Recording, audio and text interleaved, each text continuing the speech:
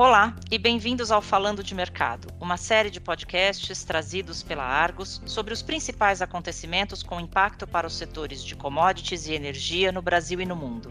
Meu nome é Camila Dias, eu sou chefe de redação da Argos no Brasil e no episódio de hoje eu converso com Alexandre Mello, repórter da publicação Argos Brasil Combustíveis, sobre a mudança no sistema de comercialização de biodiesel com a abertura desse mercado a partir de janeiro de 2022.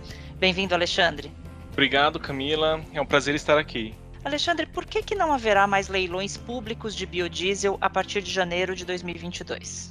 Camila, primeiramente é interessante contextualizar que o atual modelo de leilão bimestral de biodiesel começou em 2008, 4 anos após o governo criar um programa para incentivar a indústria a descarbonizar a matriz energética. E não à toa, as usinas estão concentradas nas regiões produtoras de soja.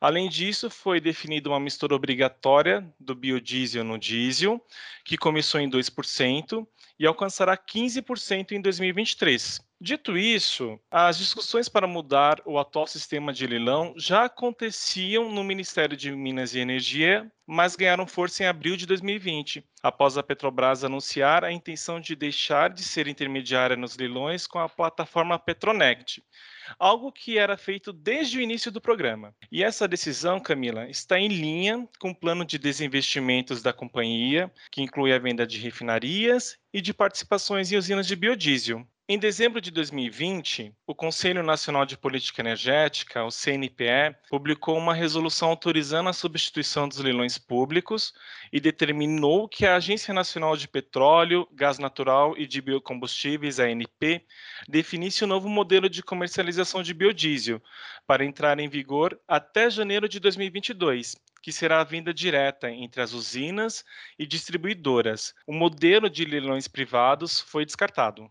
Alexandre, como que estão as discussões para a entrada desse novo modelo? Temos praticamente 4 meses para que tudo seja definido. Vai dar tempo? Camila, aí nós temos uma queda de braço com importadores e distribuidores de combustíveis de um lado e usinas do outro. Para o primeiro grupo, o novo sistema de comercialização já poderia ter entrado em vigor, enquanto os produtores querem um período de transição de 12 meses antes dessa mudança. Como você bem falou, nós estamos há 4 meses deste modelo começar e uma das questões mais importantes para serem resolvidas é a tributária. Segundo a ANP, qualquer modelo que substitua o atual terá como eventual impacto o aumento de preços final do produto, devido à incidência de ICMS. Isso porque atualmente as usinas vendem o biodiesel à Petrobras sem a cobrança desse imposto. Quando o produto é repassado às distribuidoras, elas se tornam responsáveis por garantir a arrecadação do ICMS ao estado destinatário. Este modelo impede o acúmulo de créditos de impostos pelo produtor, enquanto a Petrobras compensa esses créditos com os outros produtos vendidos. O Conselho Nacional de Política Fazendária, o CONFAS, será responsável por adotar as medidas tributárias para o novo modelo. E uma preocupação comum entre as usinas e as distribuidoras é a fiscalização da ANP para evitar problemas de sonegação fiscal, como acontece no setor de etanol, e reflete um modelo tributário mais complexo. Alexandre, o que mudará no comércio do biodiesel entre usinas e distribuidoras? Vamos lá. Hoje, 100% do volume de biodiesel vendido acontece dentro dos leilões. E a principal mudança será o início da negociação direta entre usinas e distribuidoras, incluindo as transações no mercado à vista. A periodicidade continuará sendo bimestral. A ANP prevê que as varejistas deverão contratar 80% do volume comprado no bimestre anterior e os 20% restantes serão negociados no spot. Todas as distribuidoras com participação de mercado acima de 5% ao ano na venda de diesel B vão atender à regra, assim como as usinas com participação mínima de 3%.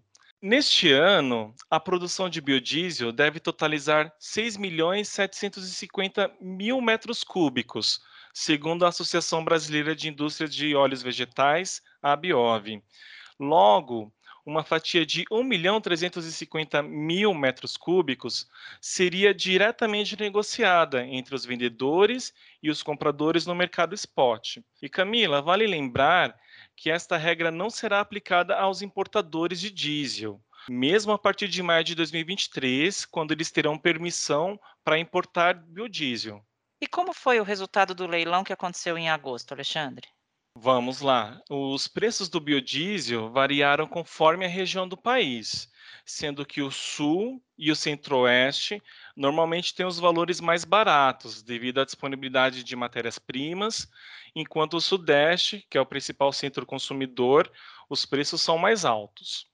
No último leilão, para abastecer o mercado entre setembro e outubro, o preço médio foi de R$ 5.658 por metro cúbico, Camila, aumento de 2,7% na comparação com o certame anterior. E este foi um leilão com resultado abaixo das expectativas, porque a demanda estimada era de aproximadamente 1.350.000 metros cúbicos, mas as vendas de diesel pelas distribuidoras foram inferiores ao estimado em julho e elas carregaram parte deste estoque para agosto, o que diminuiu o apetite para volumes de compras maiores. Alexandre, para a gente poder concluir, quais deverão ser os efeitos da substituição dos leilões pelas vendas diretas de biodiesel? Camila, a ANP argumenta que o novo formato possibilitará uma maior previsibilidade e flexibilidade para lidar com os desequilíbrios entre a oferta e a demanda de biodiesel. Então, a medida deve fomentar a competição entre as usinas, assim como entre as distribuidoras. Ambos já estão estruturando suas mesas de inteligência de mercado e de trade para lidar com os sistemas de comercialização que deve começar em breve. Haverá uma redução de custo regulatório, porque será eliminada a presença de intermediários nas negociações, como é com a Petronect, em que a Petrobras cobra R$ 25 por metro cúbico vendido. Por outro lado, o modelo deve causar um aumento no preço final do produto devido à incidência de ICMS.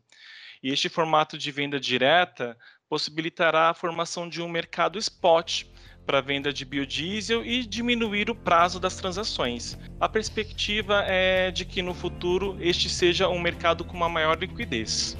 Muito obrigada, Alexandre. Vamos continuar acompanhando os desdobramentos dessa discussão para a abertura do mercado de biodiesel.